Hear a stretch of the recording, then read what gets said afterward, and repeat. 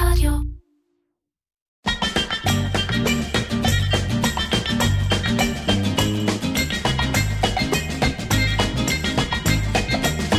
אירקצ'ר, קריאיטיב פודקאסט, עם מירן פחמן. אהלן, יעל קנדר. קנדר. קנדר? אנחנו מכירים כל כך הרבה שנים. היית מה זה? אני לא יודע לבטא את שמך. קורא לה הרבה. אז נגיד מראש שאנחנו מכירים, אנחנו שנינו כפר סבאים, ידידיות השנה, לא יודע, נגיד את השנה, וידידיות את השנה, בתיכון ביחד וכאלה. נכון. למרות שלא ממש היינו באותם חברות וכאלה, אני הייתי בצופים, את הייתי במגניבים, אבל בסדר. נכון, אבל אנחנו, ועד ועדיין בכפר סבא גם, נכון? כן, לצערי כן. לצערך. טוב, אז אנחנו, אז את שותפה בטודו, מי שלא מכיר, טודו זו, של מיכל חיון וערן סיון, שצירפו אותך אליהם. כן. שחברה, איך מגדירים את החברה? זו חברה בעצם שאנחנו, מה שאנחנו עושים בעיקר, זה כמו כשמנו אנחנו מנהלי פרויקטים, אנחנו פחות אוהבים לקנות עצמנו יועצים, יותר מנהלי פרויקטים. הפרויקטים שאנחנו עושים הם פרויקטים שנוגעים בעצם בסוג של איזה משולש. אחד, זה פרויקט שאנחנו נעשה תמיד צריך שיהיה לו אימפקט על הביזנס. רגע, לפני כל הזה, אני במילה אחת תודו, מתעסקים באי-קומרס. זה נכון או שזה חלק מזה? זה רק חלק, זה רק חלק. אבל תכף נדבר יותר על התודו, ואת הצטרפת עכשיו, ואת מנהלת תחום? אני בעצם הצטרפתי לערן ומיכל כשותפה, והפוקוס שלי הוא בעיקר על התחום של דאטה וחוויית לקוח. אוקיי, ואת גם שם מאוד מוכר, אני חושב שלמי שמקשיב, כי את מופיעה בכנסים ומאמרים וזה, ואת כאילו שם די מוכר, אבל חיפשנו משהו כזה שפחות יודעים עלייך, ושוב אנחנו נעשה את הפתיחה בשיתוף עם Outbrain, וביקשתי ממך בעצם להיכנס לכתבה הפעם בדה-מרקר, למצוא אייטם שהומלץ לך על ידי Outbrain, כי את יודעת שלהבדיל מהתרגות שמציעות לך הרשתות החברתיות, ב-Outbrain, בעצם בונים לך פרופיל ומטרגטים אותך על פי הזהות האותנטית שלך. לא איך שאת רוצה להציג את עצמך ברשתות החברתיות. כל היום שותה לי קוקטיילים באינסטגרם. וככה בעצם מתאימים לך תכנים של וידאו ותכנים טקסטואליים, ובעצם מציעים לך לקנות משרד באפולה ב-150,000 ש"ח. דווקא באפולה? מדבר אלייך אבל, את בעולם של חושבים לרכוש משרד או? האמת שכרגע פחות, הקונספט של טודו, אנחנו 8 עובדים ואנחנו חיים בענן. לפחות נכון לעכשיו, אין לנו משרד פיזי. לפעמים יוצא שאנחנו צריכים להסביר ללקוחות, יש אנשים שזה קצת בלתי נתפס בעיניהם, איך זה ייתכן. אבל המהות שלנו היא להיות חלק מהלקוחות שלנו. אז אנחנו... אז זהו, השאלה אם זה נובע מהאג'נדה, של להיות חלק מהלקוחות, זה העולם החדש, מתנהל בענן, או שזה אנחנו ארגון יחסית קטן וצעיר, וחוסכים כרגע כסף, וכשיהיה סכום, אז נשב במשרד. אני חושבת שזה יותר מהקונספט של עולם חדש, כי זה נכון שאנחנו עדיין קטנים, אבל הסיפור הוא שמתי שאנחנו באים לעשות פרויקט הזה ללקוח, מתי שאנחנו מתחברים ללקוח, חלק מהעניין זה באמת להכיר אותו כמה שיותר, ולבוא אליו ולהכיר אותו ואת הצרכנים שלו, ואת העובדים שלו, ואיך הם חיים, וזה חלק מהאג'נדה שלנו, ואנחנו חושבים שגם זה יהיה פחות מעניין ללקוחות שלנו, שנגרום להם לבוא למשרד באפולה. אז ערן ומיכל, שימו לב, יעל בלילות בסתר מחפשת לכם משרד באפולה. כן, באפולה, אני רואה את זה קורה. והאוטברן עלה עלייך. אני רוצה להיות פרגון אחרון, שבוע לאוטברן, ראית מה שהם עשו עם נטע ברזילי ואירוויזיון? כל מה שנעשה עם נטע ברזילי, בשבוע האחרון היה מקסים ומהמם. אז אאוטברן, ואני חושב שזה אפילו רעיון של סופיה המהממת, הם בעצם קידמו, לפני ההצבעה, הם קידמו את השיר של נטע באירופה, לקהל מסוים, כדי שהוא בעצם יראה את השיר, יכיר את השיר, ועד בשלב ההצבעה זה יהיה לו יותר מוכר, ובאמת השפיעו הלכה למעשה על התוצאות. אחלה מהלך של Outbrain. אנחנו בפרק 46 של אירקצ'ר, גם היום אנחנו מתארחים. היית פה פעם באולפן של ישי רזיאל? לא, פעם ראשונה. אז באחד האולפנים היפים והאיכותיים בארץ, שיש רזיאל, וגם השבוע הפרק הוא בשיתוף אדיו, רשת פרסום ברדיו הדיגיטלי, והחברה שמשווקת את הפרסומות בספוטיפיי בארץ. זהו. עכשיו, יש לי אתגר, כי יש לי חשש כזה, שכאילו חלק מהאנשים ישמעו שזה פרק שמדבר על דאטה, והם כאילו האוזניים נחסמות. חס וחלילה, דאטה זה הדבר הכי מעניין בעולם. אז זהו, אז חלק, לא, אז אני אומר, חלק מהאתגר הוא בוא ננסה, ותגידי את, גם מה מדליק אותך בעולם הזה, וגם איך אנחנו מדברים על זה, שזה גם באמת יישמע מעניין, כי אני... נגיד שקלתי להזמין ואפילו הזמנתי את זוהר אוריאן, בטח את מכירה, האלופה, אבל היא, הרבה פעמים כשאתה שומע אותה, זה כזה תואר שלישי כזה, ואתה מרגיש שאתה צריך לפעמים איזה מילון שיעזור לך, וגם אצלך לפעמים זה יכול לדבר טיפה מקצועי מדי, ואנחנו ננסה קצת להוריד את זה לגובה העיניים, וגם למי שהוא פחות מנוסה בעולם הזה, שיבין ויתעניין, וככה. אז אם מדי פעם את ככה תדברי, אני ארגיש קצת גבוה מדי, אני אגיד לך רגע, תסבירי לי ככה, כאילו אני מתחיל. אז בואי תסביר רגע מה את עושה בתודו. אז הצטרפתי למעשה בפברואר השנה, אחרי שעזבתי את מייקרוסופט, הצטרפתי לתודו. את ערן ומיכל אני מכירה, וואו, המון שנים, אני לא אגיד כמה, שזה לא יסגיר את גילי. אבל אנחנו מכירים ממש... גם מיכל כפר סבא במקור, דרך אגב. נכון, זה ממש... הקטנה מאיתנו קצת. בקטנה. נכון. אז בעצם הכרתי אותם בימי גיטה מעליזים ממש מזמן, למעלה מעשור, ואחרי זה המשכנו להיפגש במרוצת החיים ככה בעוד כמה נקודות. הנקודה האחרונה הייתה בקימברלי בעצם, שרן עבד בקימברלי אימיה, אני עבדתי בקימברלי ישראל, ומיכל עשתה פרויקטים איתנו, כעצמאית כבר. רן עבד בריג'ן כזה, נכון? נכון, כן, רן עבד, היה מנהל... דירקטור של e-commerce של כל הריג'ן. ובעצם חזרנו לעבוד ביחד, והיה לנו מאוד כיף ביחד. אני חושבת שגם אחרי ערן חבר למיכל לפני כ3 שנים, אז אנחנו גם חברים, אז בעצם כל פגישה ככה, מאוד התרשמתי מכמה כיף להם. וזה עשה לי חשק. או ששתיכם עושים די אותו דבר, כל אחד הולך ללקוח אחר, או שאת יותר מומחית במשהו אחד, ורן במשהו אחר, ומיכל במשהו שלישי? אנחנו בדרך כלל מתפצלים שכל אחד הוא אונר של לקוח, אבל כן יש לפעמים שאחד מאיתנו נכנס מתי שצריך ללקוחות, אנחנו כן ממקסמים את היכולות גם שונות של כל אחד מאיתנו, והפוקוס שלי, שלהם יותר בעולמות האי-קומרס והמדף הדיגיטלי ועוד, והפוקוס שלי הוא בעולמות של דאטה וחוויית לקוח. מועדוני לקוחות גם, לא? כן, דאטה וחוויית לקוח מבחינתי זה גם... אני לא אוהבת את המילה מועדוני לקוחות, בדיוק הייתה לי שיחה הזאת, על זה בדרך לפה, שזה מישהו, זה בחור שמקים עכשיו סטארט-אפ בנושא, אז מועדוני לקוחות זה משהו שקיים כבר, אני חושבת משנת 1700, משהו כזה, אבל עם קוינס כאלה, אבל זה עבר הרבה אבולוציה, והיום, אחרי זה התחילו לקרוא לזה גם תוכניות נאמנות, שזה נשמע קצת יותר חדשני, יותר חדש, אבל היום, מבחינתי, loyalty is everywhere, זאת אומרת, כל העולמות של retention בעצם, זה העולמות המשמעותיים. זאת אומרת, אני חושבת שסקוט גלווי הגדיר את זה מאוד יפה באחד הפרקים האחרונים שלו, שיש בעצם 3 שלבים. יש את השלב בפאנל יש את השלב של לפני רכישה, שבו כולם משקיעים, השלב של האדברטייזינג, של הפרסום והמודעות, השלב של הרכישה, והשלב של אחרי רכישה, שזה בעצם השלב של הריטנשן. אנחנו אומרים שהפאנל הסטנדרטי שאנחנו מדברים עליו, בדרך כלל נעצר ברכישה. וזאת הבעיה. שכאילו אנחנו מדברים באמת על לפני רכישה, על מודעות וכוונה וזה וזה וזה, ונגיד שיש המרה, פה זה נגמר. נכון. ואת מדברת על הרכישה עצמה. אני גם מדברת בעיקר גם על השלב של אחרי הרכישה. ולאחרי. כל הסיפור של נאמנות ושל עבודה באמת בדאטה, זה בעולמות של הריטנשן, זה בעולמות של אחרי. עכשיו, מה שסקוט אומר בעצם שהעולם עובר לעולמות של אד בלוקינג וכו' וכו', וצריך להתחיל להזיז את הפוקוס מהתחילת הפאנל של לפני הרכישה, לשלב של הרכישה ולשלב של אחרי הרכישה.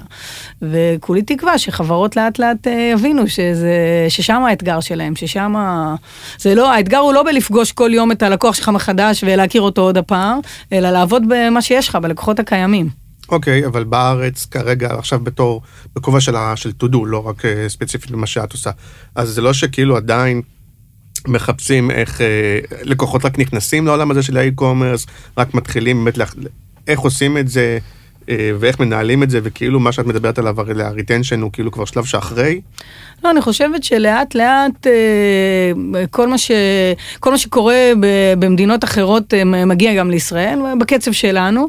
אני חושבת שאגב, האי-קומרס זה כבר סוג של גל שני, זאת אומרת, הגדולים כבר נמצאים שם, עכשיו אתה שומע שגם הבינוניים וגם היותר קטנים, כולם מבינים שהם יצטרכו זרוע אונליינית בצורה כזו או אחרת. למרות שלא בטוח, ואתה דווקא מעניין אותי עד שתגידי, האם זה נתפס כהצלחה מדהימה, כלומר, הגדולים שם, וגם הבינוניים שנכנסים, כי זה מהדברים שאתה אומר עצמך, אני כנראה צריך להיות שם, אבל זה עדיין לא נתפס כהצלחה מסחררת, זה עדיין אולי נתפס בעיניי, כהשקעה שעושים, כי מבינים שאם אני לא אהיה שם אולי בעתיד, אני לא אהיה קיים, אבל כרגע זה יותר הוצאה מאשר משהו אחר. אני חושבת, דבר ראשון, הסיבה הראשונית להיכנס היא, אין ספק שאם לא תהיה שם חד משמעית לא תהיה קיים, ויש כבר עדויות של איך אומרים, נזקי אמזון, טויז אר אס וכו', רואים את זה כבר היום בעולם. זאת אומרת, אז אין ספק, ואתה לא רוצה להיות האחרון שנכנס, כי אם תיכנס מאוחר מדי, אז כבר זה יהיה לא רלוונטי, כבר מישהו אחר ייקח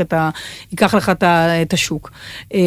זה כן הוצאה, וזה כן ביזנס שלא מרוויחים בו ברוב המקרים from day one, אבל זה נורא תלוי בבידול שלך, איפה אתה, זאת אומרת, זה הכי קל להקים סתם אתר אי-קומרס, אבל הרעיון הוא, זה לפני שאתה מקים את האתר אי-קומרס, זה להבין בעצם מה האסטרטגיה שלך, מה אתה הולך למכור, ואיך אתה הולך למכור, ושיהיה לך סוג של reason why, למה אתה עושה את זה. זאת אומרת...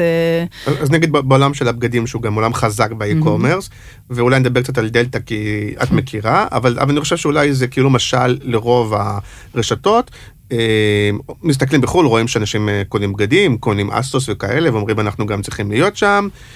מצד שני יש פחד שאולי זה ינגוס לנו, פעם אחת יכול לנגוס לנו מהחנויות הרגילות, אז איך מתייחסים לזה? ושתיים, אז האסטרטגיה היא, כן, אני אעשה עוד חנות, למי שיותר נוח לו, אני אשלח לו את הבגדים וכולי, אבל איזה כבר אסטרטגיה... לא, אני חושבת שדבר ראשון, דלתא זה דוגמה מצוינת, כי דלתא, אני הקמתי את האתר אי-קומרס של דלתא לפי דעתי למעלה מעשור, אני זוכרת שגיל אדמוני, שהיה אז המנכ"ל, בא והודיע לי שאני צריכה להקים את האתר אי-קומרס, ובדיוק באותו יום יצאה איזו כתבה, אני לא זוכרת אם זה היה בגלובס או בדה-מרקר, באחד מהעיתוני עסקים, ושבעצם ראו שם את כל הסמנכלי שיווק של חברות האופנה. ישראלים? כן, וכולם הסבירו למה אנשים לא יקנו בגדים באי-קומרס. זה היה לפני למעלה מעשור. ואיך שראיתי את זה, באתי אליו, וחזתי אליו לחדר עם הכתבה, אמרתי לו, תקשיב גיל, אנחנו בטוח עושים משהו נכון, כי אף אחד לא שם עדיין. ולימים, אתה רואה שהיום אין בעצם חברת אופנה היום בישראל שיכולה להרשות לעצמה לא להיות באי-קומרס. ואגב, כן, אסוס ודומיהם, ובעצם זרזו אותם, היה מין קטליזטור. אני חושבת שדיברת קצת על קניבליזציה קודם, על מה קורה לחנויות הפיזיות, אני חושבת שבסוף כולנו מבינים שאין כזה דבר כבר רק אי-קומרס, אלא יש גם, זה סוג של... אחד מפרט השני? כן, המערכת יחסים בין האופליין לאונליין, ואיך אתה מסדר את זה, שתהיה מערכת יחסים מפרה באמת, כמו שאמרת, ולא דורסנית. זאת אומרת, תמיד תהיה קניבליזציה, אבל איך אני יכול דווקא אנשים מהחנות, סתם דוגמה שלא הצלחתי למכור להם בחנות הפיזית, אולי אני אשלח אותם עם איזה משהו שכן יגרום להם לקנות באי-קומרס, או מישהו שלא קנה באי-קומרס, אולי אני יכולה לתת לו שירות בחנות הפיזית. זאת אומרת, יש המון משחקים שיכולים דווקא... כן, כי פעם דיברו על זה, לא יודע אם זה נכון באופנה, אבל באים למדוד או לראות בחנות הפיזית, ואז קונים את זה באי-קומרס, כי לפעמים אולי זה יותר זול, היום גם לא בטוח שזה יותר זול, ואז בעצם לא הרווחנו כלום, כי זה כאילו אותו צרכן, או להפך. אני רואה את זה באי-קומרס, אבל בסוף אני רוצה למדוד את זה, אז אני אקנה, אז האי-קומרס הוא רק אחרון ראווה, ואני אבוא ונקנה בחנות, כי בסוף אני כן רוצה למדוד. למרות שכל הנושא של המדידה קצת נופץ, אתה יודע, היום אנשים קונים באינטרנט, ומקסימום מנפצים את זה באמצעות כל מיני דרכים של יכולת החזרה.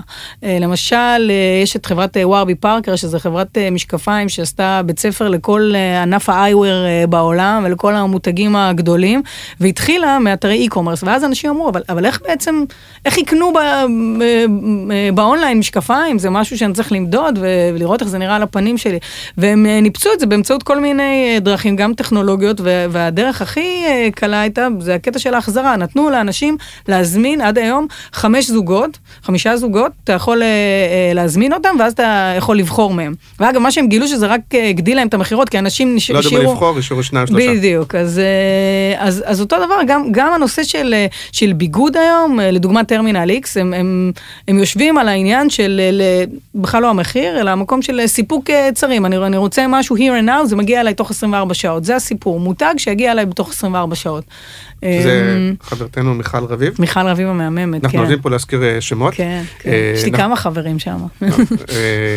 אז כן, הם יושבים על זה, שאומרים אם כשאתה מזמין מחול, זה לוקח לפחות את כמעט שבוע, בעצם היתרון היחסי שלנו, שאם אתה מזמין אצלנו, זה מגיע אליך תוך 24 שעות, 48 שעות. 24. וזה אגב ההוק שלהם, זה ה-unique selling proposition שהם מצאו, ועם זה הם רצים. אני חושבת שכל פלטפורמה כזאת צריכה את ההוק שלה. זה קטע דרך אגב, שדווקא הקטגוריות שהייתי יכול לחשוב שהן האחרונות שהתפסו באמת, אפרופו משקפיים, יעלומים, בגדים, חזיות, הם התחומים שבהם יש e-commerce, והרבה פעמים דווקא התחומים שאתה אומר, מה אכפת לך, לא מזמן עשינו, ישבנו כזה לקפה, ואמרתי לך נגיד תחום הצעצועים, למשל, שאתה אומר, בסדר צעצועים, גם ככה זה עונש כל יום שישי, ללכת לקנות מתנות לילדים בבית ספר, וזה לא תחום שפורח, לפחות בארץ, באי-קומרס, ודווקא הקטגוריות, כאילו השניות במחלוקת, או אלה שאתה צריך יותר כאילו למדוד באופן אישי, הן כאילו דווקא יותר הולכות. אני חושבת שבסוף יהיה מקום להכל. זאת אומרת, באמת, יש לנו מנהלת פרויקטים חדשה, שהיא בת 29. אז אני לומדת ממנה, מבחינתי המחקר האנתרופולוגי שלי, למישהו יותר צעיר ממני, והיא הסבירה לי את זה יום אחד, אחרי שיצאנו מלקוח, היא אמרה לי, תקשיבי, יאללה, אני לא קונה שום בגד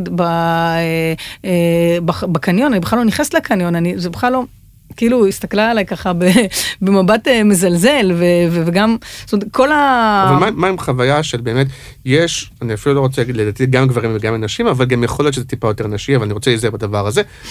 לא, כי אני גם נהנה בזה באופן אישי, ובטח גם גברים, אבל יש להבדיל מללכת לבחור ירקות בסופר, שזה עונש, לפעמים זה כיף ללכת לקניון, לראות בגדים, למדוד, זה כן חוויה מהנה. אז למה נפטרים מזה? אני אגב לא חושבת שנפטרים מזה, אני חושבת שדבר ראשון זה אישי, זה פרסונלי, כל אחד נהנה מדברים אחרים, אני חושבת שאגב החנויות הפיזיות, מה שהן צריכות לעבוד בו עכשיו, זה בחוויית לקוח שהן מציעות, זאת אומרת, אתה לא יכול להיות עכשיו סתם חנות, אתה צריך לתת איזו חוויה שהיא סופר פרסונלית, סופר אקסטרימית, שהיא באמת משהו שנתת לי סיבה להגיע בעצם לקניון. אנחנו רואים את זה. מתחילים לראות את זה בחול, בייחוד בעולמות של ביוטי, וספורה עושים עבודה מעולה בחול, וכו', אבל אני חושבת שכן, ואגב, סתם, אפשר לראות, אפרופו ווארבי פארקר, וגם האמזון, הם כן, יש הרבה חברות שהתחילו באונליין, ועברו גם לחנויות פיזיות.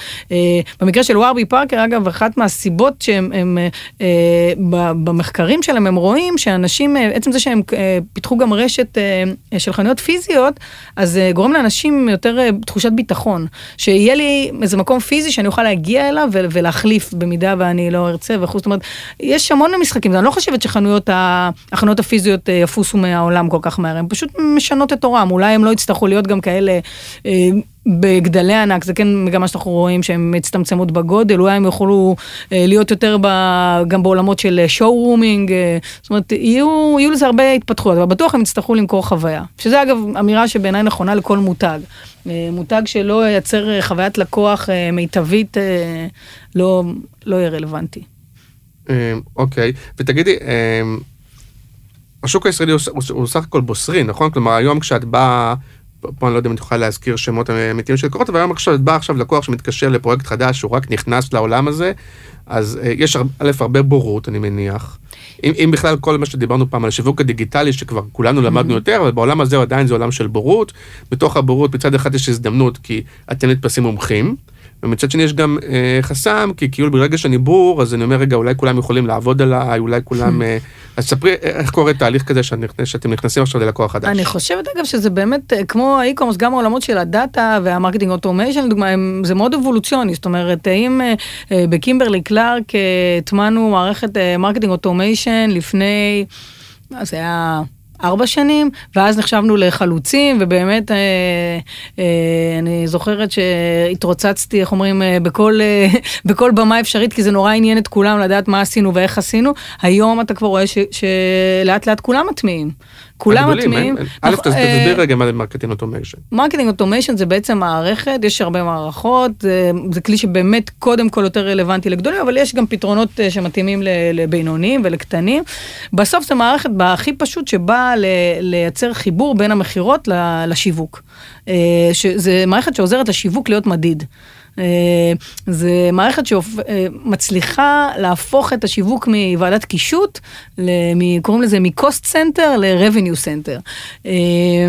אבל המערכת היא רק כלי. אני חושבת שבישראל היום, אם פעם עדיין כולם רק דיברו על זה, עכשיו גם באמת בפועל מטמיעים, אנחנו עכשיו קוראים לזה שזה השלב שנקרא and now what. זה ארז, הדאטה סיינטיסט שלנו ב-to-do, הוא בעצם ישבנו בזה פגישה, והוא המציא את ה-and now what, כאילו, ומאז זה מוצר שאנחנו מוכרים, כי בעצם זה לא מספיק להטמיע. זה מה אני הולך לעשות עם זה. וזה בעצם כל הסיפור של מסעות לקוח, איך בונים מסע לקוח, ברמה אסטרטגית, לא ברמה טקטית. היום זה עוד קצת בעולם הטקטי של... רגע, סתם דוגמה זה יותר ברור. אז זהו, שמסע לקוח טקטי, זה אומר שהבן אדם הגיע מפייסבוק, או הבן אדם פתח מייל, לא פתח מייל, מה אני עושה איתו אחרי זה, זאת אומרת שמשהו מאוד, מאוד טקטי. אנחנו רואים מסעות לקוח כמשהו בהרבה יותר אסטרטגי, שזה אומר פשוט להיכנס לנעלי הלקוח, לנעלי הצרכן, ולהבין מה עובר עליו, מה עובר עליו מהשלב שהוא רק חושב על לקנות את נגיד להזמין טיסה. בדיוק, עד השלב שהוא נכנס לאתר, מה הוא עושה, איך הוא הלך לאיבוד באתר, למי הוא התקשר בקול סנטר, ובעצם עד שהוא חזר לצורך העניין, כן? זאת אומרת, דוגמה, אם כל הסיפור הוא תיירות, אז בעצם לעקוב אחר מסע הלקוח, לאתר הזדמנויות, בדרך כלל אנחנו מאתרים הזדמנויות, סליחה, במסע לקוח, דווקא בכאבים. זאת אומרת, במקומות שהלקוח מבולבל, שקשה לו, שהוא לא הצליח, שהוא מתוסכל, דווקא במקומות האלה, יש את הכי הרבה הזדמנות לבנות חוויית לקוח טובה. כשיודעים היום לחבר בין מה שעושה באתר, לבין אם הוא עושה צ'אט באתר, דרך באמת אם הוא התקשר לקול סנטר, דרך אם הוא היה... בדוכן של אלעל, או לא יודע מה, והכל יודע לדבר אחד עם השני. עוד פעם מה שעל הנייר, כי בחוויה שלי, כמעט לכל מקום שאתה מתקשר, אתה צריך מההתחלה להסביר, אתה תמיד אומר להם, תגידו, לא כתוב לכם במחשב, לפני 10 דקות התקשרתי, לא כתוב לכם מה אמרתי, כאילו בדרך כלל אף אחד לא יודע כלום, פעם ראשונה ששומעים את השם שלך וכולי, אבל על הנייר זה אמור לעבוד ככה. יש מקומות שזה עובד. ואז גם התקשורים שאני מקבל אמורים להיות בהתאם למה שעברתי, לא? כאבים שלי אמורים לדעת באיפה אני נמצא בתוך המסע, ואז אני מקבל או דיבור שמתאים, נכון? או באנר שמתאים וכולי. אבל זה משהו שהוא בהרבה יותר... או ממשק של האתר גם לפעמים יכול להשתנות, או שזה כבר הגזמתי? לגמרי. לא, ממש לא. אבל זה משהו שהוא בהרבה יותר אסטרטגי ופחות טקטי היום השימוש העיקרי במרקטינג אוטומיישן, זאת אומרת מה שאני אומרת שהשימוש העיקרי במרקטינג אוטומיישן לא יכול להיות שההצלחה תחשב את מייל טריגר של עגלה נטושה. בסדר? בסתם דוגמה, באתר e-commerce. זה חייב להיות בהרבה... עדיין עושים את זה, אבל זאת אומרת זה הבייסיק. ברור, אבל בסוף זה לא הצלחה, כי אם שזה הכנת הרולס רויס של מרקטינג אוטומיישן, של אחת החברות הגדולות, וזה הולך לך כל כך הרבה כסף בחודש, וזה מה שעשית עם זה בסוף, אז זה מאכזב. זאת אומרת, הרעיון הוא בעצם להבין מה אני עושה עם הרולס רויס הזה, איך מתניעים אותו. אז אומר, שוב, לקוחות שאתם פוגשים היום, באיזה מצב הם נמצאים? אני חושבת שזה בדיוק השלב, שכולם, רוב האנטרפרייזס זה בשלב של רכישה, חלק כבר קנו והתחילו להתנסות, חלק עדיין עוד בהליכים של מכרז של איזה חברה הם יבחרו. גם מי שלא עושה קומרס או אי-קומרס? בוודאי, גם חברות שירות, גם... כי זה מתחבר בסוף גם למערכות של הקופות, נכון? כן. אני חושבת שהאתגר הכי גדול זה CPG, זה חברות יצרניות, בכלל האתגר שלהם בעולם של נאמנות ובעולם של דאטה הוא הכי גדול, והן מבינות היום כבר מבינות כמה שנים, שהן חייבות ללמוד להכיר את הצרכנים שלהם. זה אגב בעיניי סוג של אתגר לכל אחד מהחברות, כי אני לא חושבת מדברת על חברות שלא מוכרות באופן ישיר, נכון? גם חברות שמוכרות באופן ישיר.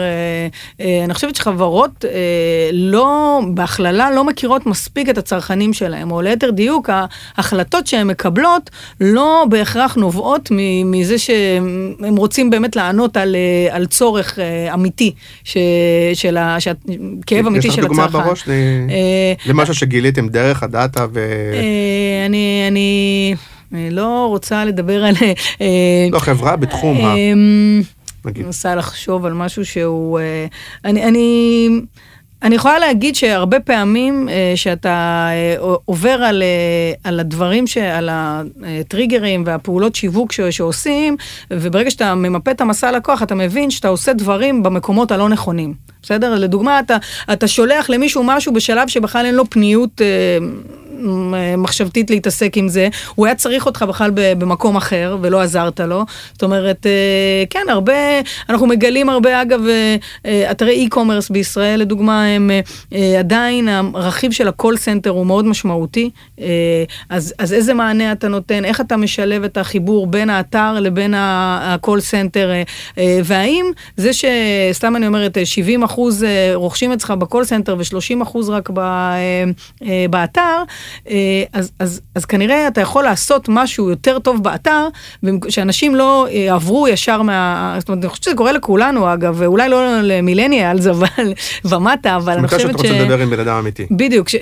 אני חושבת שהרבה פעמים קורה לי שאני נכנסת לאיזה אתר, לדוגמה, ואני רוצה לקבל שירות כלשהו, אם זה בנק, אם זה חברת אשראי, אם זה ביטוח, אם זה אתר e-commerce, ואני מקבלת תסכול, בגלל שאני לא מצליחה, ואנחנו נורא לא סבלניים, ואתה גם מסתכל בניתוחי אתרים, כמה זמן אנשים, הדוריישן שלהם באתר הוא 3-4 דקות במקרה טוב, ואז בגלל שזה לא מצליח, בגלל שהחוויית משתמש היא לא טובה, אז אני ישר אתקשר. אני חושבת שלהבין את כל הפלואו, זה להבין איפה הבעיות שלי, ומה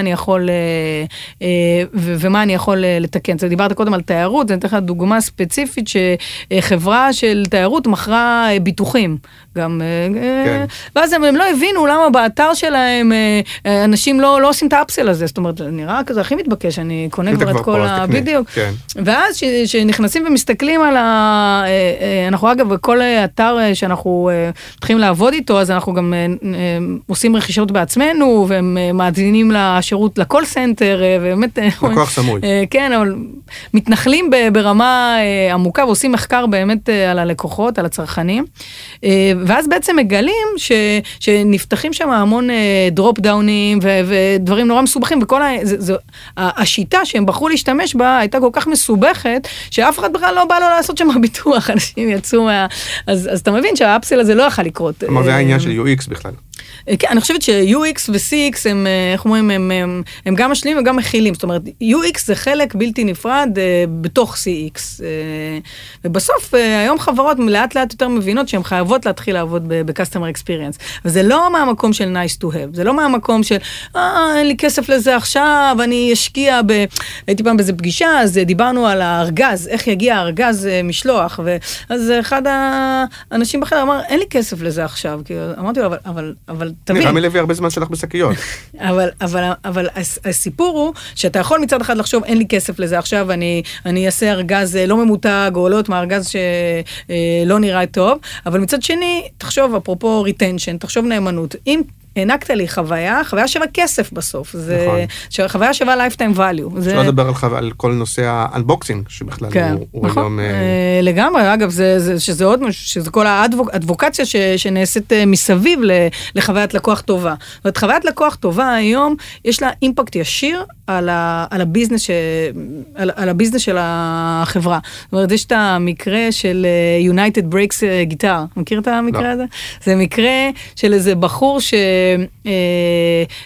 שישב במטוס של יונייטד, וראה והוא היה גיטריסט, ולא איזה זמר מפורסם, והוא ראה שזורקים, הסבלים, מעמיסים את הדברים למטוס, והם זרקו את הגיטרה שלו, ושהוא הגיע, ראה שנוכח לדעת שהיא שבורה, פנה לשלושה דיילות ואנשי צוות, אף אחד לא התייחס אליו יותר מדי, והוא נורא התעצבן, והוא הלך בסוף שבוע הביתה, ופשוט הכין סרטון, שיר, על United Breaks Guitars, והיום אגב זה לפי דעתי למעלה מ-18,000 צפיות יש לדבר הזה, זה ריסק להם את המניה, לא נראה לי אגב... 18 מיליון אולי. מה? 18 מיליון. כן, 18 מיליון, מה אמרתי? 18,000, לא נשמע הרבה. לא, סליחה, 18 מיליון, כן. זה בעצם ריסק להם את המניה, לא נראה לי אגב שהם כל כך למדו לקח, כי היו עוד הרבה אירועים, אבל זה מראה חוויית לקוח אחת, לא טובה, וחוסר... אפילו בארץ היה כזה סרטון עם הדואר, שאיך הם, אני לא יודע אם זה אותנטי או לא, ורץ ויראלי כזה, של מין סרטון כזה של איך החבר'ה בדואר מעבירים את החבילות,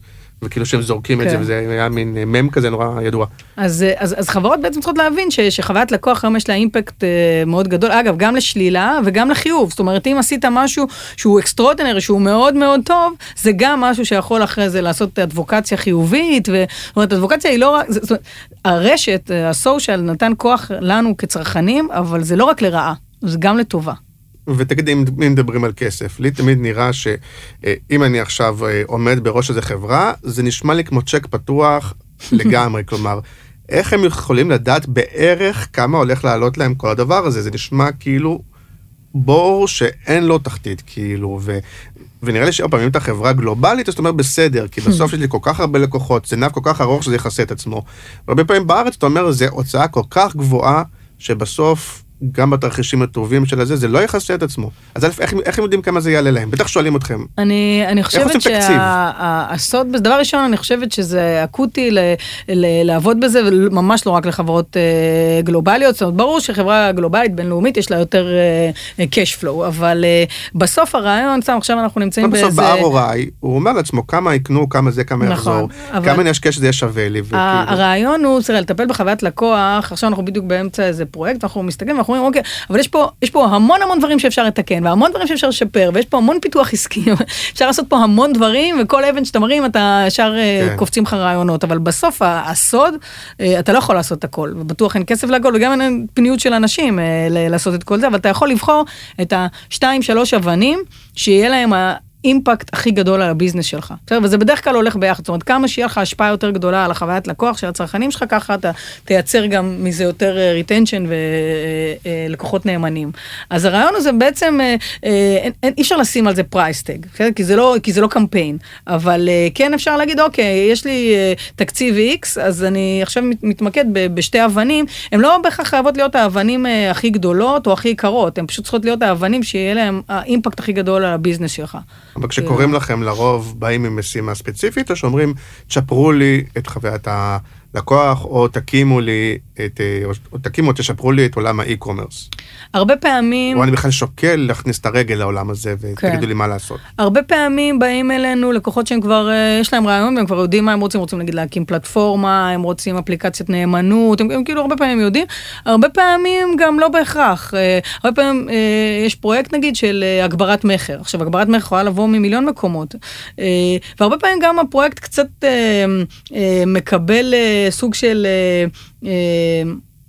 דיטור תוך כדי, כי אנחנו מאמינים גדולים במחקר, אנחנו מאמינים שמחקר זה משהו שהוא לא נחלה של רק חברות מחקר או מחלקת מחקר בחברה, אנחנו... צריך מחקר בעולם שבו בעצם יש דאטה? כן. כן, צריך, כי זה שילוב, כי מחקר מייצר אגב דאטאות, יש את הדאטה האיכותית ויש את הדאטה הכמותית. עכשיו, דאטה כמותית, שאנחנו למדים עליה בכמה רכשו וכמה מאוד פעמים. אותנטית, כי לא ממש אנשים מצהירים באיכותי, הם לא עונים לשאלון. אבל קשה מאוד לייצר ממנה אינסייטים, תובנות. אתה כן יכול לקבל ממנה, אוקיי, תמונת מצב, אוקיי, זה הסל קנייה, אוקיי, זה הכמה פעמים שאנשים מגיעים, והם בכלל היו צריכים להגיע 10 פעמים, והם באים רק פעמיים בשנה. זאת אומרת, זה סוג של איזה בקרת איכות. אבל תובנה מטורפת, קשה לקבל מזה. אז זה מחקר של קבוצות מיקוד כאלה, של שיחות. חס וחלילה, לא להגיד את המילה, שתי מילים קבוצות מיקוד. פחות קבוצות מיקוד, בעיניי, אני פחות מאמינה בקבוצות מיקוד, כי אני חושבת שהרעיון הוא, זה להתחקות אחר צרכנים, אבל בסביבה שלהם, ובעולם הכי אותנטי שלהם. זאת אומרת, קבוצות מיקוד, יש בה משהו שהוא, אתה שם אותי, בתור לקוחה, במקום שהוא לא הסביבה הטבעית שלי, לא בבית שלי, לא במקום שאני קונה בו, וגם אתה שם אותי בקבוצה, תמיד יהיה אחד חזק. אוקיי, זה התכוונתי מחקר של תשובות פתוחות, ולא מחקר של שאלונים כדי להשיג אינסייטים, אתה רוצה תשובות פתוחות, אתה רוצה שאנשים יגידו לך. יש המון שיטות, אני חזרתי עכשיו, התחלנו לדבר על זה קודם, על הקורס של Service Design, של Design Thinking, כל העולמות שמאוד קשורים לחוויית לקוח, וששם מדברים, השלב הראשון הוא שלב Research, שלב של מחקר, ושם מדברים על זה שאתה חייב לעשות כמה סוגי מחקר, שאתה מגיע לחברה קודם כל, אתה מקבל את הסקרים שהם עשו, את הדאטה שלה, את כל במקרה הטוב, גם זה היום. נכון, לא תמיד, אבל... או שהם עשו לפני 5 שנים. גם אפשר ללמוד מזה משהו, אז קוראים לזה secondary research, כאילו אתה מקבל את כל הדברים שיש, כי חבל לעשות עוד פעם, כן? היום התחלנו למשל איזה פרויקט, אז אמרו, תשלחו לנו, תזרימו אלינו, כדי שלא גם עכשיו נבוא ונחקור משהו שכבר מישהו כבר יודע וגילה. מחקר זה גם עסק יקר. נכון, אבל היום אפשר לעשות את זה בדרכים מאוד פשוטות, אנחנו מאוד מאמינים בתצפיות, יש לנו איזה רשת שאנחנו עובדים איתה עכשיו על איזה פרויקט, אז אנחנו פשוט, אני ורותם המנהלת פרויקט, פשוט שרצנו שם בחנויות, באמת כאילו פשוט ביקשנו 3 חנויות נבחרות, שכל אחת מייצגת משהו קצת אחר, וחלק מהזמן סתם ישבנו והסתכלנו, וחלק מהזמן ושאלנו את המוכר, ושאלנו את הלקוח, וניסינו להבין מה קורה, איפה האתגרים, מה ההזדמנויות, אז זה לא משהו שבהכרח חייב לעלות הרבה כסף, אבל יש לזה המון ערך ללחקור את הלקוח, את הצרכן, לפני שמחליטים מה הוא צריך. רגע, והזכרת באמת את ה-design thinking, שזה באמת איזה, פתאום נהיה, אני שמעתי את זה לאחרונה, פתאום נהיה איזה קצת buzzword, ואני עוד לא לגמרי הבנתי מה זה, אז דווקא הזדמנות טובה שתסביר בכלל מה זה, כי פתאום זו מילה שמתחילים להזכיר בכל מיני מקומות. כן, זה מאוד משמח. אז מה זה בכלל? והאם לומדים את זה בבצלאל?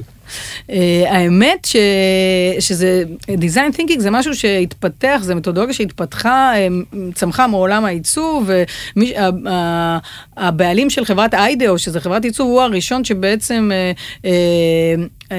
חיבר את זה לביזנס ולא רק לעיצוב, ומאז הרבה מאוד חברות התחילו לעבוד בשיטה, זה בעצם שיטה, בהכי פשוט אפשר להגדיר את זה כשיטה לפתרון אתגרים או בעיות עסקיות.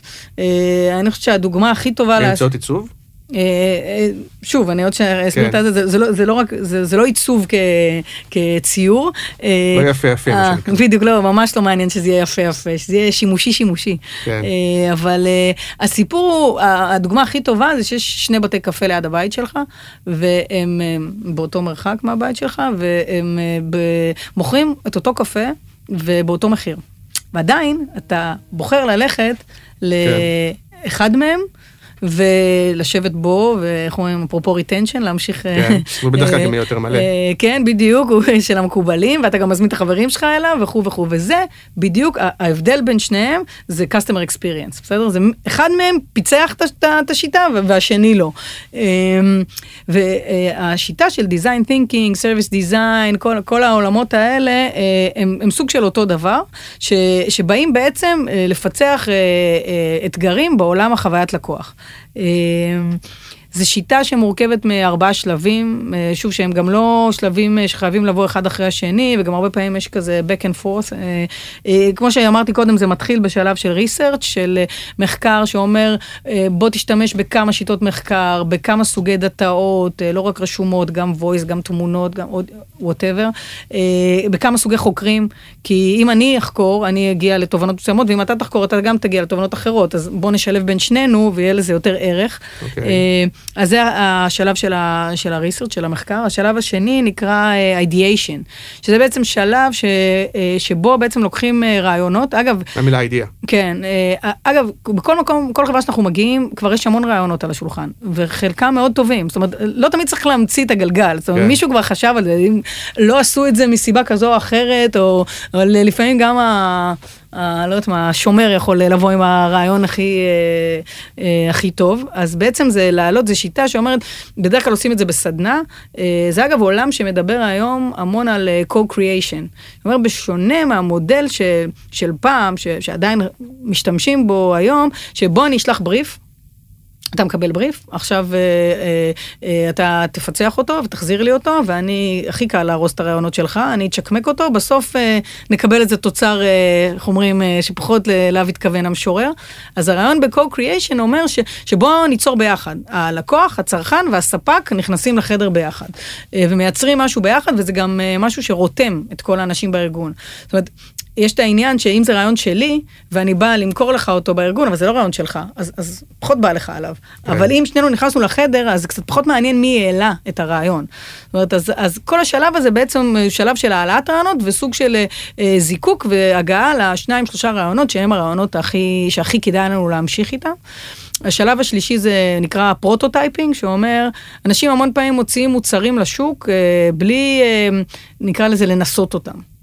בכלל אנחנו לא כל כך נוהגים, אנחנו קוראים לזה to eat קוראים לזה our dog food, אנחנו קודם כל משחררים את המוצר ומקווים לטוב. אז הרעיון בפרוטוטייפינג זה אומר, לדוגמה אם אני מפתחת אפליקציה עכשיו, בואו נעשה עכשיו איזו הדמיה, שננסה לדמות את האפליקציה. אני למשל הייתי באיזה תהליך שהיה לנו איזה רעיון לאפליקציה, ואז התחלנו לשחק עם הפרוטוטייפינג, יש כל מיני שיטות לדבר הזה, ואז גילינו שהאפליקציה שלנו מתחרה בגוגל מפס. אמרנו, קצת בעיה, כאילו. כבר יש גוגל מפס. כי כנראה להתחרות עכשיו בגוגל מפס, אז זה גרם לנו, זה גורם לך לשני דברים, או להרוג את הרעיון, או פשוט לעשות לו איזה אדפשן. אז זה השלב של הפרוטוטייפינג, שהוא אגב אחד השלבים הכי חשובים, ובסוף זה השלב של האימפלמנטציה, שזה הטמעה, אוקיי, בחרנו רעיון, אנחנו חושבים שהוא טוב וכו', ובוא נטמיע אותו, ונתחיל לתקנן אותו על הדרך. זה עולם שמדבר המון גם על שיתוף פעולה, וגם על, קוראים לזה עולם של התנסות, זאת אומרת, אפרופו to do ו-doing, אז מדברים על עולם של שיטי first draft, כאילו, שים לב, אתה מבקש מהאנשים לצייר, רוב האנשים יגידו לך, אני לא יודע לצייר, אבל אני לא יודע, אבל כאילו, בוא, צייר משהו, תקשקש משהו על הנייר, משהו יצא בטוח. אז הרעיון אומר תתחילו לייצר שיטי first drafts, ותראו לאן זה לוקח אתכם. זאת אומרת... זה תנה שעשית בלונדון? באמסטרדם. באמסטרדם? כן. נחמד. היה לי מאוד קשה לחזור, כן. היה מהמם שם. אבל זה רץ עכשיו אפשר גם ללמוד את זה בארץ, אז זה כאילו... אני עשיתי בעצם... שיטה אחת בכל הזה, או שכאילו, design thinking זה השיטה הספציפית הזאת, או שזה שם קוד זה, כל אחד לוקח, אני עשיתי קורס של הנחיית קבוצות בעצם של סרוויס דיזיין, זה כבר לאנשים שמכירים את השיטה, עכשיו איך אתם מנחים קבוצות, כל מיני, לימדו אותם כל מיני טריקים, איך אתה סתם נכנס לחדר, אז יש את המנכ"ל, ויש גם את הבן אדם, לא יודעת מה, אתה מנהל פרויקט, איך אתה משטח את החדר, איך אתה מייצר את כולם שווים, איך אתה מוציא בעצם מהיום הזה את הדברים הכי טובים שאפשר לייצר.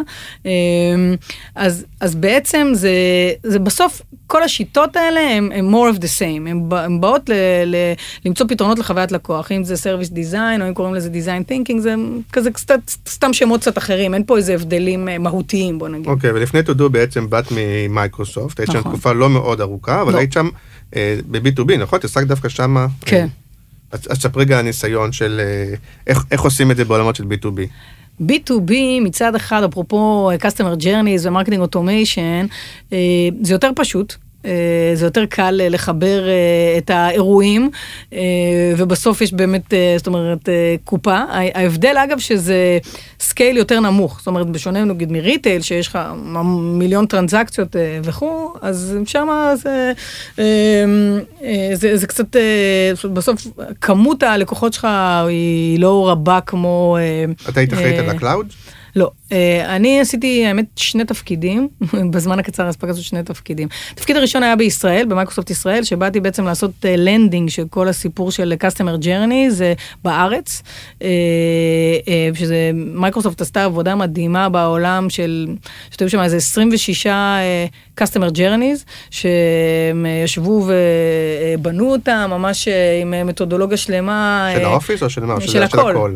היה יהודי לאופיס, יהודי לאז'ור, יהודי ללקוחות SMB קטנים, יהודי ללקוחות אנטרפרייז, ויהודי אם אתה איש IT, יש לך מסלול אם אתה איש... אבל גם הם לא מוכרים ישירות, הם מוכרים דרך כאלה... הם מוכרים גם ישירות, ל-SMB, אבל ה-Customer Journeys נועדו לא רק למחירה ישירה.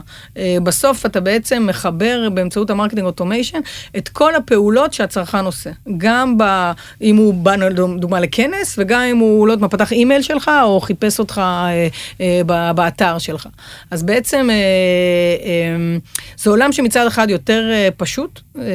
מי ששומע ואומר, רגע, אבל איזה תחרות יש לווינדוס ואופיס, אז נגיד, למייקרוסופט יש הרבה מוצרים של לא ווינדוס ואופיס, ושם יש כן תחרות. לא, האמת שיש תחרות, אתה יודע, בכל מקום, ובסוף אני חושבת שזה באמת המקום, שוב, אנחנו חוזרים למילת הקסם, retention, אתה חייב לעבוד בזה. אני חושבת שבעולמות של B2B... למרות ששם אם אתה כבר רוכש איזה שירות שרתים, או ענן וכאלה, אז בדרך כלל זה לא משהו מחליפים כל יומיים, אתה כבר די נאמן לו, לא? נכון, אבל מצד שני אתה רוצה, מהמקום של החברה, היא רוצה usage, היא רוצה שיהיה שימוש. אם מכרתי למישהו משהו, זה נכון, אתה יודע, בכל עולם. אם מכרתי למישהו משהו והוא לא משתמש בו, אז זה לא שווה כלום. בעיקר שהוא משנה דמי מנוי. כן. יש איזה עולם שמדבר על, קוראים לזה membership economy. יש איזה מישהו שכתבה על זה ספר ב-2015, אני לא זוכרת את שמה. חדרי כושר עבדו הרבה שנים על המודל הזה. כן, הם בנו אגב על אנשים שלא באים, סתם.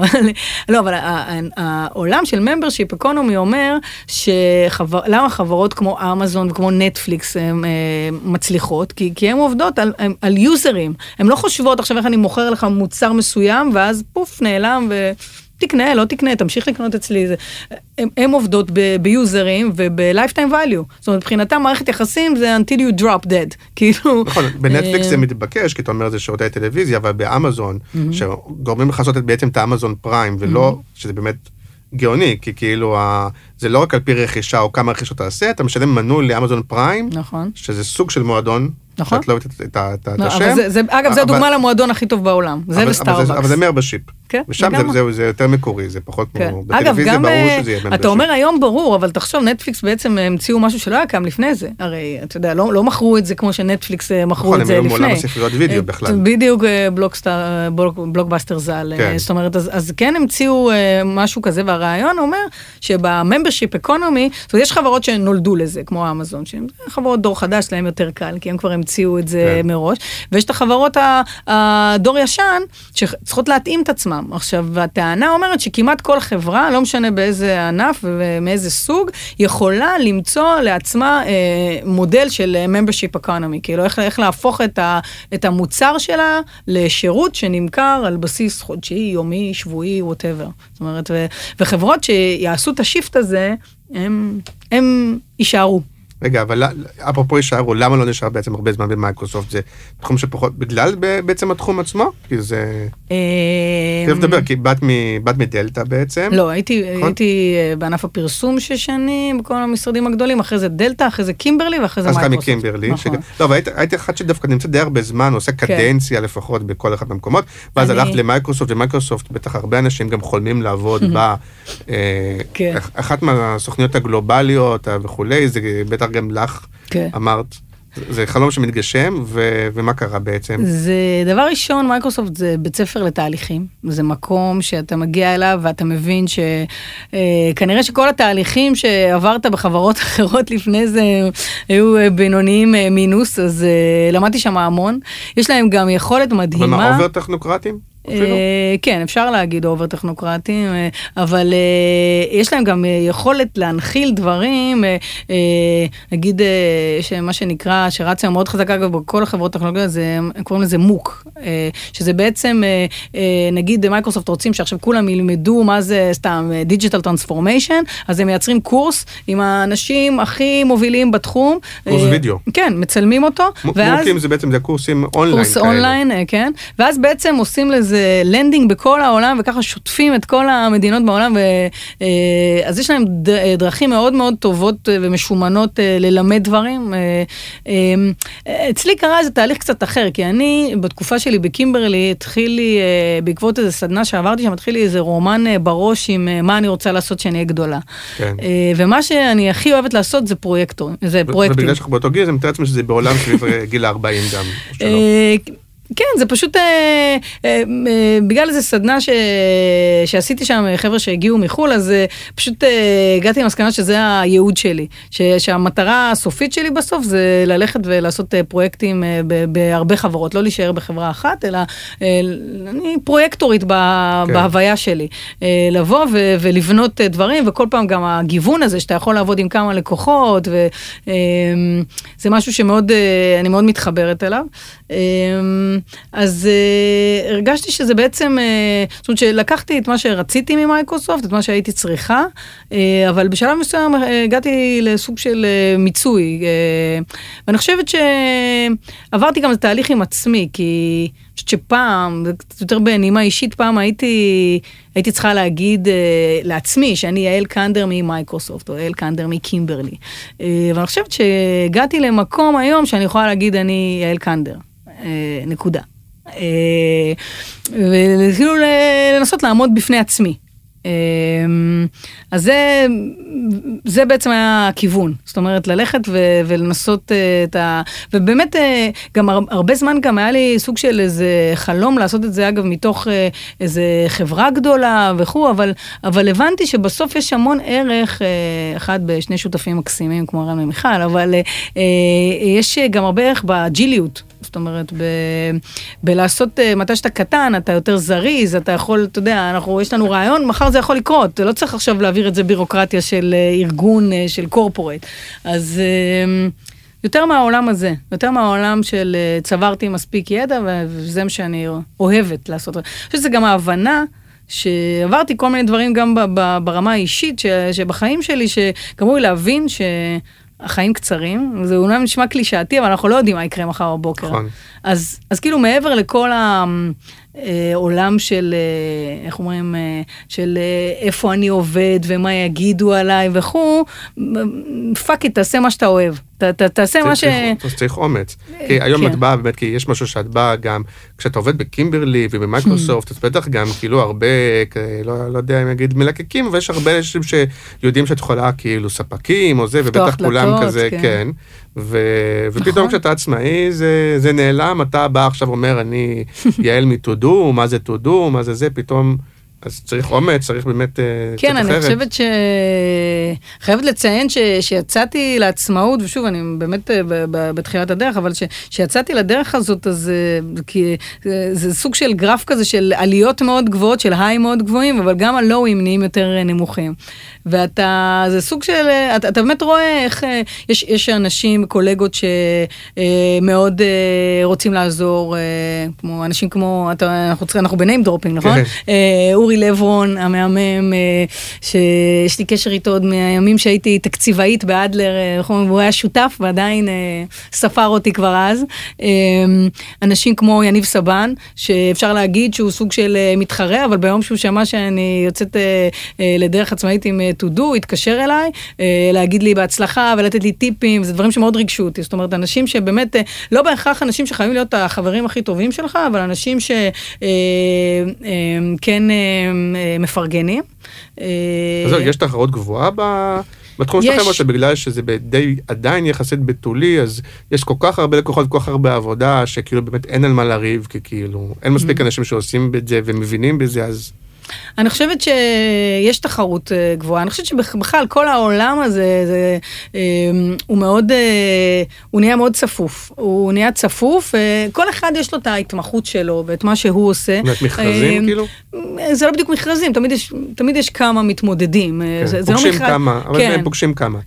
נכון, כן, ואנחנו לפעמים יודעים מי, לפעמים לא, אבל, וזה לא בהכרח שכולם עושים בדיוק אותו דבר. אתה יודע, זה לא תמיד, בוא נגיד שרוב המקרים לא משווים תפוחים לתפוחים. כן, כי אתם למשל גם עושים ולא רק מייעצים. נכון, כל אחד יש לו את הפורטה שלו, אתה יודע, אבל כן, השוק נהיה יותר צפוף, ואני חושבת שגם יש משהו, מה שמדיגיטלנט נוהגת לדבר על זה הרבה, על הסיפור שכל אנשי הדיגיטל, המגמה הולכת ליותר עולמות של פרילנס ועצמאות, ופחות, אז אנשים יוצאים מהקורפורטים ומתחילים לפתוח עסקים לעצמם, או להיות פרילנסרים, או כל הדברים האלה. אז לאט לאט השוק באמת נהיה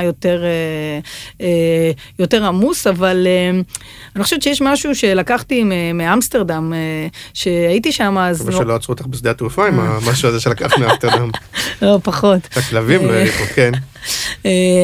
לקחתי את הקומיוניטי שלהם. אני חושבת יש לנו שיעורי בית בעולם הזה. כי אני חושבת שאנחנו כישראלים בהכללה, קצת יותר קשה לנו לפרגן, אנחנו פחות אוהבים את העולם הזה, ואנחנו הרבה פעמים ככה נורא נלחצים מתחרות, וככה משתמשים במרפקים שלנו. שמה, שעשיתי את הקורס, אני חושבת שבמהלך הקורס פגשנו איזה 3 מתחרים של החבר'ה שעשו לנו את הקורס, ואמרתי להם, בשלב מסוים, בסוף הקורס, אמרתי להם, איך זה, איך אתם עובדים ביחד? אז הם הסתכלו, אמרו לי, מה הבעיה? יש מספיק עבודה לכולם. זאת אומרת, אנחנו לפעמים משלימים, לפעמים אנחנו מתחרים, all is fair. אז אני חושבת שיש לנו כקומיוניטי, כקהילה של העולם הזה, של דיגיטל, אי-קומרס ודאטה, אז יש לנו מה ללמוד בזה, באיך אנחנו יותר מפרגנים. למרות שיחסית, אני חושב פה, אני רואה אולי נתמים, יחסית זה בסדר, לפחות על פני הפייסבוק, מה שנקרא, על פני הזה, יחסית אנשים מפרגנים, וגם בעולם הפרסום, שאני יותר קרוב אליו, אז בטח לעומת פעם שזה היה מלחמות. נכון, היום יותר מפרגנים. ושנאה וכאלה ממש מפרגנים. נכון, היום אתה ממש רואה ככה אנשים שכותבים אחד לשני, כל הכבוד וזה. בפרסום זה באמת... וגם בשיחות פרטיות, עכשיו אני יכול להעיד שלרוב זה לא רק על פני המים ומתחת לזה מלכלכים, אלא באמת מפרגנים. יש אנשים, שוב, אני נתקלתי, היו אנשים כמו גם סיגלית מאיגוד השיווק, שגם כן יום אחרי זה התקשרה אליי, בואי מהר, אנחנו חייבות לשתף פעולה.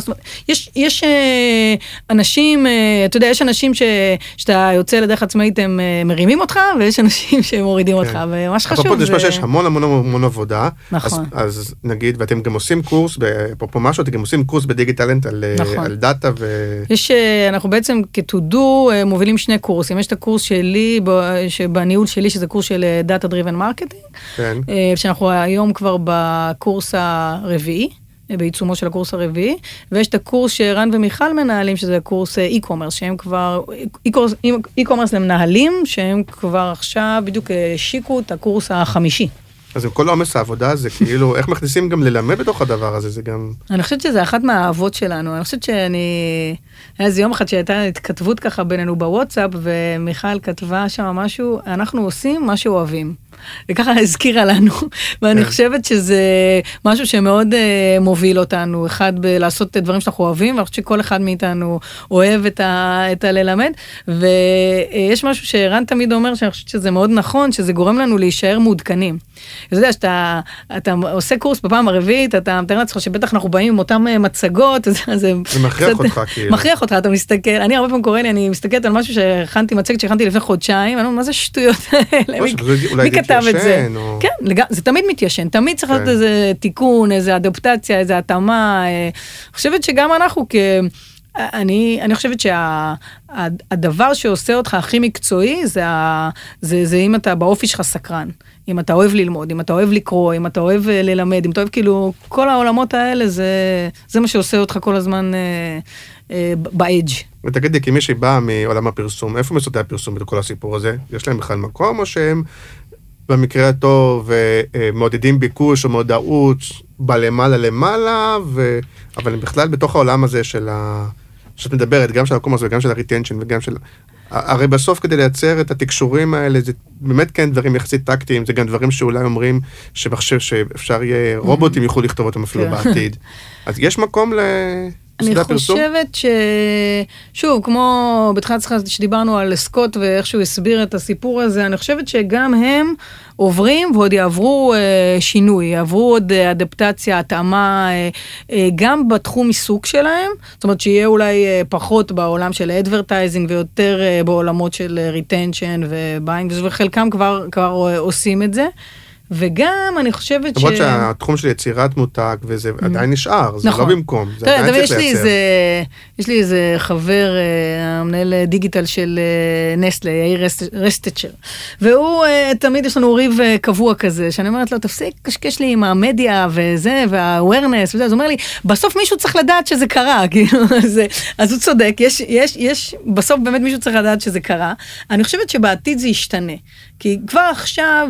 שמספיקה חוויית לקוח מצוינת וזה, היא מספיקה גם כדי לייצר את המותג ואת הזה, ולא צריך מלמעלה לתמוך בזה בסרטים עם ג'ורג' קלוני? בעיניי כן. אני חושבת שגם כל העולם של הפרזנטורים לאט לאט מאבד גובה. בייחוד אגב שיש מקום, שאם יש פרזנטור אחד שעושה 10 סרטים ל10 מגוון מותגים, אז הוא לא באמת נדבק לאף אחד. אבל בכלל אני חושבת שבסוף, אתה יודע, הייתה שיחה במנהלי שיווק מצייצים, איך שנטע זכתה. כן. היה שיחה על מי ייקח אותה כפרזנטור. כן. ואני חשבתי שזה כאילו, אני לא חושבת שזה כזה מעניין מי ייקח אותה כפרזנטור. אני חושבת שהשיחה היותר מעניינת זה מה מותגים, איזה לקח הם ילמדו מזה. זאת אומרת, לא בהכרח מי ייקח אותה כפרזנטורית, כי אני לא יודעת מי יזכור את זה, וזה סוג של הייפ שיעבור, אלא מה המותגים ילמדו מבחינת הערכים שהם חורטים על הדגל שלהם, כמו diversity ו-acceptness ודברים כאלה, ואיך הם יספרו את הסיפור שלהם, יש כזה, שאומרים, show me, don't tell me, כאילו, אני חושבת שיש לזה בהרבה יותר ערך, לחוויית לקוח שהיא יוצאת דופן, האפקט, האימפקט שיש לה, הוא יותר בעיניי מכל פרסומת שמישהו, נכון, כי בדיוק מישהו הראה שם דוגמה יפה, אני לא זוכר את השם של החברה, גם לא נעשה לה שיימינג, אבל של איזה חברה מהעולם הזה של, לדעתי, של הלבשה התחתונה, אבל לדעתי זה לא היה דלתא, שכאילו עשו איזה מין שילוט, או איזה מין באנר כזה של כל הכבוד נטע, ואנחנו מחבקים אותך ואוהבים אותך, והוא אמר, בוא'נה, לפני חצי שנה עשיתם שלט נורא פרובוקטיבי, עם בחורים מאוד מיני, מאוד זה כאילו, אז הנה, אז אם זה לא באמת בערכים שלך, אז זה קשקוש. אני חושבת שזה משהו שנכון לכל המותגים היום, שנקרא, יש לי שקף כזה, שנקרא walk the talk. אתה לא יכול להגיד דברים שאתה לא עומד מאחוריהם, שאתה לא גם עובד בלעשות אותם. זאת אומרת, זה לגמרי זה.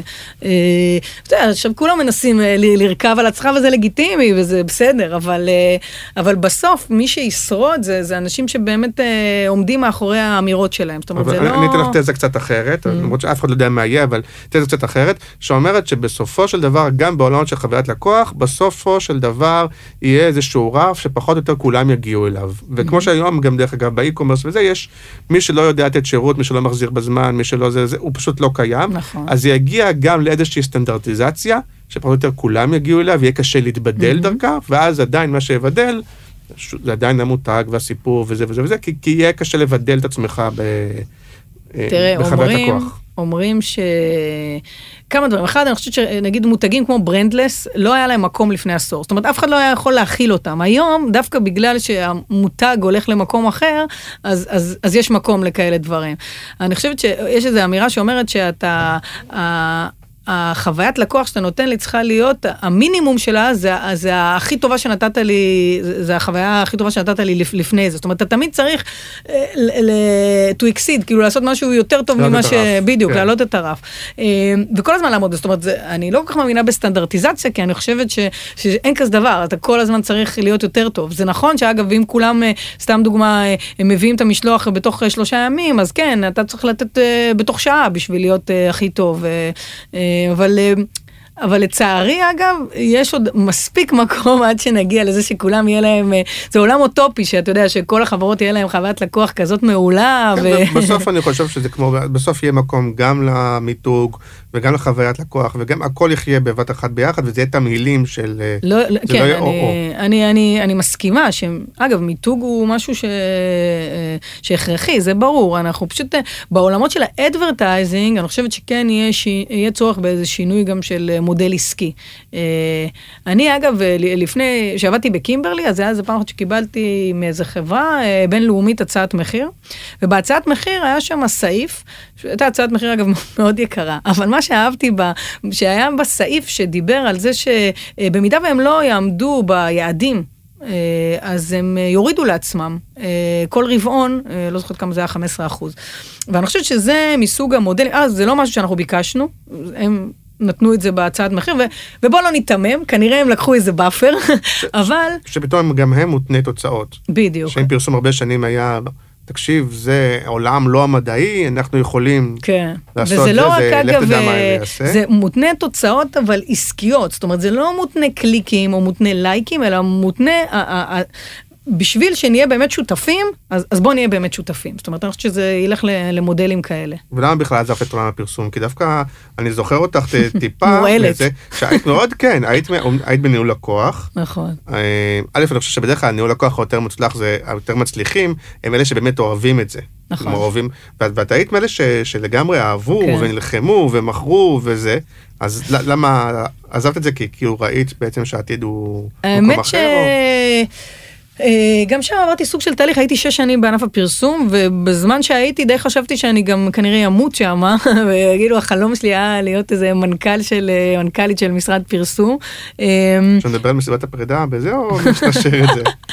כן, ואני מקימה משרד פרסום באפולה, אבל במשרד, אבל אני חושבת שהיה לי סוג של תהליך של מיצוי ככה, והבנה שבסוף הפרסום הוא סוג של קצה הקרחון. אחרי זה, אם אני מסתכלת על האבולוציה שלי, אחרי זה הלכתי לעולם של שיווק, שזה כביכול לראות יותר מהקרחון, והיום אני במצב של ממש זום אאוט, של להשתדל ולראות את כל הקרחון, כי הפרויקטים שלנו הם ממש לא מתעסקים רק בשיווק, אנחנו מתעסקים גם במחר קודם כל, ובלוגיסטיקה, ובהתייעלות, ובשירות לקוחות, whatever. אז זאת אומרת, אני חושבת שזה הצורך לעשות כזה זום אאוט לתמונה. ומי שרוצה להיכנס לעולם הזה, איפה שאתם נמצאים בו, זה גם חבר'ה שעכשיו סיימו ללמוד, או שאת חושבת שזה יותר מקום באמת לאנשים שכבר ניסו הכל, יש להם באים עם מולטי דיסציפלינירות כאלה? לא, אני חושבת שיש מקום לכולם, זאת אומרת, גם... אני לא יודע אם אתם מגייסים עכשיו אנשים, אבל נגיד, אם מחר תגייסו, בכלל, אז... אז זהו, אז רוב המנהלות פרויקטים אצלנו הם, איך אומרים, בחתך סטטוס משפחתי וגיל שלנו, ועכשיו גייסנו מישהי שהיא בחורה צעירה, בת 29, שאנחנו אומרים עוד רווקה, לא, אבל הכוונה, האם היום מישהו שיוצא ממכללה או מזה... מישהו שהוא ממש ג'וניור? יכול לעסוק בזה, או שאת אומרת, הוא קודם כל צריך לעשות קצת פרסום, קצת שיווק, קצת זה, ואז... לא, אני חושבת שאפשר להתחיל, אתה יודע, שוב, בתפקיד של ג'וניור, אם יש לך מורים מספיק טובים, ובעיקר אם אתה ספוג בעצמך. אני חושבת שבאמת חוזרים לתכונה, שבעיניי זו התכונה, אגב, גם תמיד שראיינתי אנשים, וזה תמיד הדבר היחיד שחיפשתי, הדבר היחיד שהיה אכפת לי ממנו, זה כמה בן אדם סקרן. זה אמביציה וסקרנות, זה בעיניי שתי התכונות הכי חשובות. ושוב, קילומטראז' זה משהו שרוכשים, אבל יש המון דרכים להגיע, אתה יודע, לכל נקודה. זאת אומרת, זה לא, אני לא חושבת שיש איזה פתרון בית ספר שאתה חייב לעבור פרסום, אחרי זה לקוח, אחרי זה... לא, אבל דווקא אני יכול להגיד על עצמי, אבל אני לא יודע אם זה גם על האחרים, שבאמת יש הרבה סקרנות בהתחלה, ועד איזשהו שלב שאתה מתמחה במשהו, ואתה גם טיפה שבע, וגם טיפה נחמד לך שאתה קצת עושה את זה עם ידיים קשורות מאחורי הגב, ואז באמת דווקא עכשיו, כזה אחרי הגיל 40, אחרי זה פתאום עוד פעם אתה נהיה סקרן לעשות, עוד פעם אולי זה רק אני, אבל כאילו, אז דווקא זה גיל סקרן כזה, ואתה כן רוצה ללמוד, ואתה כן, וזה לא מתוך לחץ, לפחות אצלי, לא מתוך לחץ של כאילו, כי זה בעיניי לא עובד, שאם לא תלמד, לא יהיה לך מקום בתעש, אלא פתאום אתה נמאס לך ממה שאתה כבר רגיל לעשות, וזה כאילו... אני חושבת שזה... אני מצד אחד מאוד מתחברת למקום של להתמקצע בתחום, ולהיות באמת הכי טוב בתחומך, או לפחות לשאוף להיות הכי טוב. מה זה קל מדי אפילו קצת? אבל אני חושבת שגם כל אחד מאיתנו כנראה, או לפחות חלקנו, עוברים סוג של אבולוציה. זאת אומרת, גם אצלי, זה, אתה יודע, אם התעסקתי בפוקוס נורא על דאטה, ואחרי זה התרחב לחוויה לקוח, זאת אומרת, אז הפוקוסים גם כן קצת משתנים, זאת אומרת, זה לא בהכרח שתמיד נשארים עם אותו פוקוס, אבל שוב, מה שמנחה אותי זה פשוט משהו שיעניין אותי, זאת אומרת שאני סוקרת את היום שלי, אז אני בערב שאני הולכת לישון, חושבת, האם היה לי יום כיף? האם עשיתי, כמה מהאחוז של היום שלך עשית דברים שאתה אוהב, וכמה לא. יפה, אז הקלטת הפרק הזה היום ייכנס בדברים שאת אוהבת. באתי להגיד שכרגע כל יום אצלי הוא ב100%, אז... מדהים, ולאן זה הולך? לאיפה את רואה את עצמך, או את התחום בעוד 2 או 5, אנחנו גם לא בעולם שמסתכלים על עוד 10 שנים, אנחנו בעולם שמשתנה, ומדברים על הקצב אקספוננציאלי, וכל הדברים האלה, אז כבר לא מסתכלים כל כך הרבה קדימה, אבל נגיד כן... אין לי ספק שאני אהיה בעולמות החוויית לקוח, אבל מצד שני גם חוויית לקוח זה everything, כאילו זה מאוד לא... אז כמה זה יהיה דומה למה שאתה עושה היום, או כמה את חושבת שזה יהיה שונה? אני חושבת שבשנים הקרובות זה יהיה דומה, כי אני חושבת שיש לזה הרבה מקום. אתה יודע, אני חשבתי על זה כל פרויקט כזה, שחברה רוצה לשנות משהו, להקים משהו, להתאים משהו, אז תמיד זה כמו פעולת מלחציים, תמיד אתה צריך מישהו שירוץ איתך מתוך הארגון, אבל צריך גם מישהו מחוץ לארגון, כל אחד מביא איתו, אתה יודע, את הערכים שלו. אז אני חושבת שתמיד, לפחות בשנים הקרובות, אני מאמינה שיהיה צורך בזה, שיהיה צורך באנשים שיבואו לתת לך את האסטרטגיה, איתך, לחשוב איתך, וגם לנהל איתך את הפרויקט, ויד ביד לייצר איתך משהו חדש. והנה, נגיד מילה אחת שלא נאמרה, וזה מוזר, כי כאילו, אני כאילו מדבר הרבה על קריאיטיב פרסט, וכל הדברים האלה, קריאיטיב, האם העולם הזה הוא באמת נורא דידקטי כזה, וזה, איפה נכנס פה קריאיטיב? לאו דווקא כל פעם קריאיטיב של לכתוב תסריט, אבל אנשי קריאיטיב, בכלל קריאיטיב, נכנסים לתוך הדבר הזה? יש להם מקום? דבר ראשון, אני חושבת שכמה שאתה אדם יותר קריאטיבי, ככה יש לך יותר, איך אומרים, סיכויי הצלחה. דיברנו קודם על ה-shitty first draft, כאילו כמה שאתה, שהתחילו לדבר איתי, זה צחיק אותי, כי נזכרתי שרן סיון, הוא כל דבר שמדברים איתו, ישר מתחיל to sketch, אז זה סוג של סמן, אבל... אפשר לראות גם את הזליגה של אנשי קריאייטיב, כמו ערן בר יוחאי לדוגמה, שעבר מלהיות מנהל סמנכ"ל קריאייטיב לפפר, זאת אומרת, אז רואים כל מיני, אז רואים כל מיני סיפורים מעניינים, כי בעיניי, שאני זוכרת שבהתחלה נפגשתי על קפה, שסיפר לי על התפקיד, אז זה מאוד הפתיע אותי, זאת אומרת, איך בנק לקח אותו, אבל זה הקסם, זה היופי, שגוף שהוא משוייך כביכול, לא כביכול, משוייך לבנק, מבין שהוא צריך איש קריאייטיב בתוך הארגון, זאת אומרת, אני חושבת שקריאייטיב אחד, אנשי קריאייטיב, כאילו מגמה אחת, אנשי קריאייטיב באמת יעשו גם דברים אחרים, ולא רק יעבדו נגיד במשרד פרסום וכו', זאת אומרת, זה פותח המון, וגם יעברו לחברות כמו, רואים את זה, גוגל, פייסבוק, יוטיוב וכו'. והדבר השני, זה שאנשים יחפשו את הקריאטיביות בעצמם, כמו שאמרנו שאנחנו חוקרים בעצמנו, אז אני לא צריכה ללמוד בבצלאל בשביל להביא את הרעיון המנצח, מהמקום הזה. זאת אומרת, גם אם אני לא למדתי עיצוב, בסדר? זה... נכון, וגם בגלל שזה עולם שבו, אם יש בו הרבה אנליטיות, אז זה גם הדבר שכאילו יהיה מוחשב נורא מהר והרבה דברים.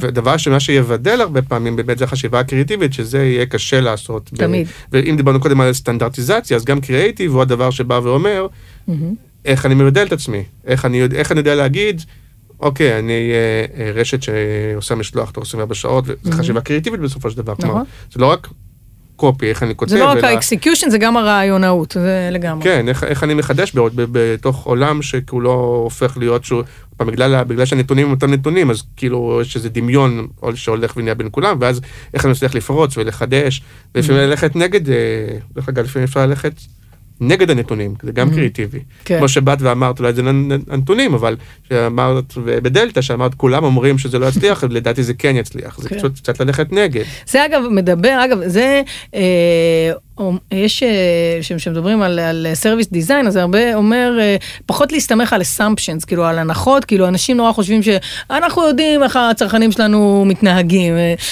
זה מישהו נתן רעיון בקורס, ואמר שמנכ"לים צריכים לשבת ולענות לשירות לקוחות, או בכלל מישהו סיפר שיש בחברה שלו, השירות לקוחות, מעבירים את זה כל חודש, זה הולך למחלקה אחרת, והם עונים. עכשיו, תחשוב כמה אנשים לומדים מזה, כאילו פתאום אתה צריך להתמודד עם כל התלונות, ושבדרך כלל תקוע רק בשירות לקוחות.